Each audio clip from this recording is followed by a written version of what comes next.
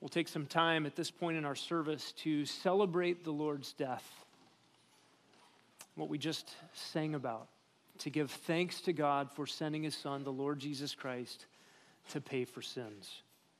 We're going to open our Bibles this morning, and if you don't have a Bible, some men are going to come down the aisles and give you one. Just slip your hand up and let them know that you need one.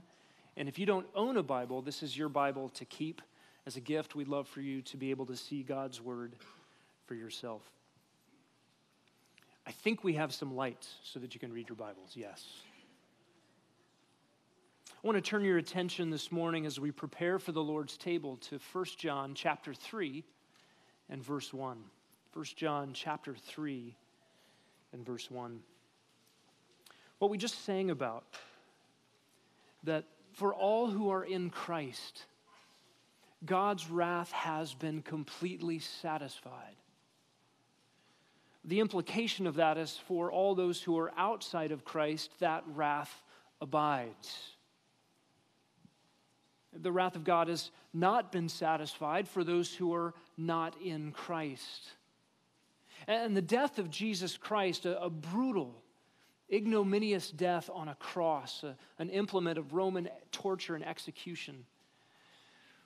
The death of Jesus Christ in the place of those who place their faith in Him is not a statement of the value of those paid for, as much as it is a statement about the awful condition they were in and the infinite price that was required for their redemption. And we come face to face with the love of God at the cross of Christ.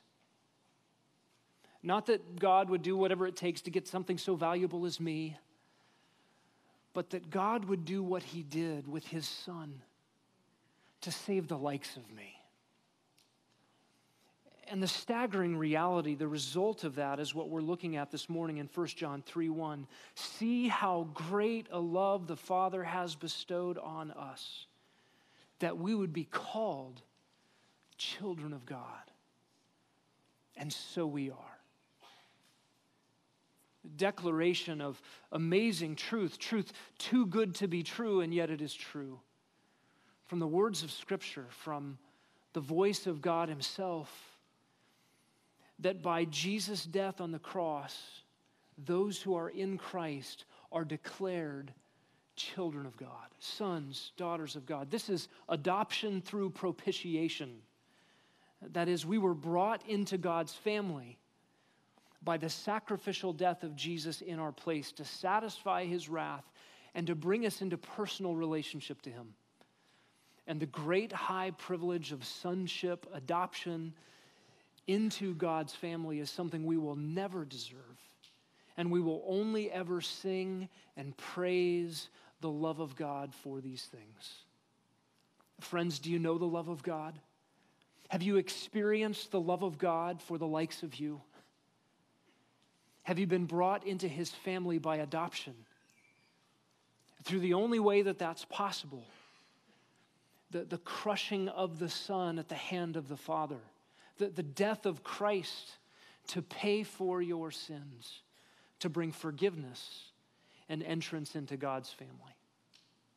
And as children of God, we are heirs, inheritors of all of God's treasure and riches, all of who He is, which He's laid up in store for those who love Him. We have much now, and we have much to look forward to because we are in Him. Believer, this next few moments is an opportunity for you to celebrate these realities, to rejoice in them, to revel in your forgiveness, to enjoy what it means to be adopted. And this is an opportunity for us to thank God for what He's done through Jesus Christ. You don't have to be a member of Grace Bible Church to take the Lord's table.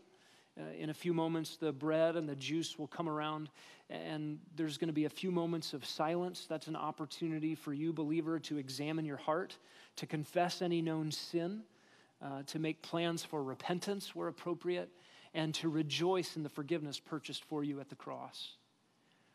And if you're not a Christian here this morning, if you've not yet been adopted into God's family, this is an opportunity for you to contemplate the state of your soul, to contemplate your eternal destiny, to contemplate your relationship to God? Are you abiding under his wrath presently, which will one day be unleashed? Or are you embraced in his love?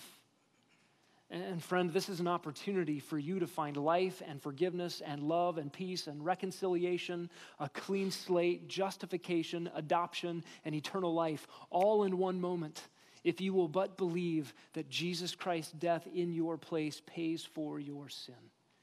Entrust yourself to him today.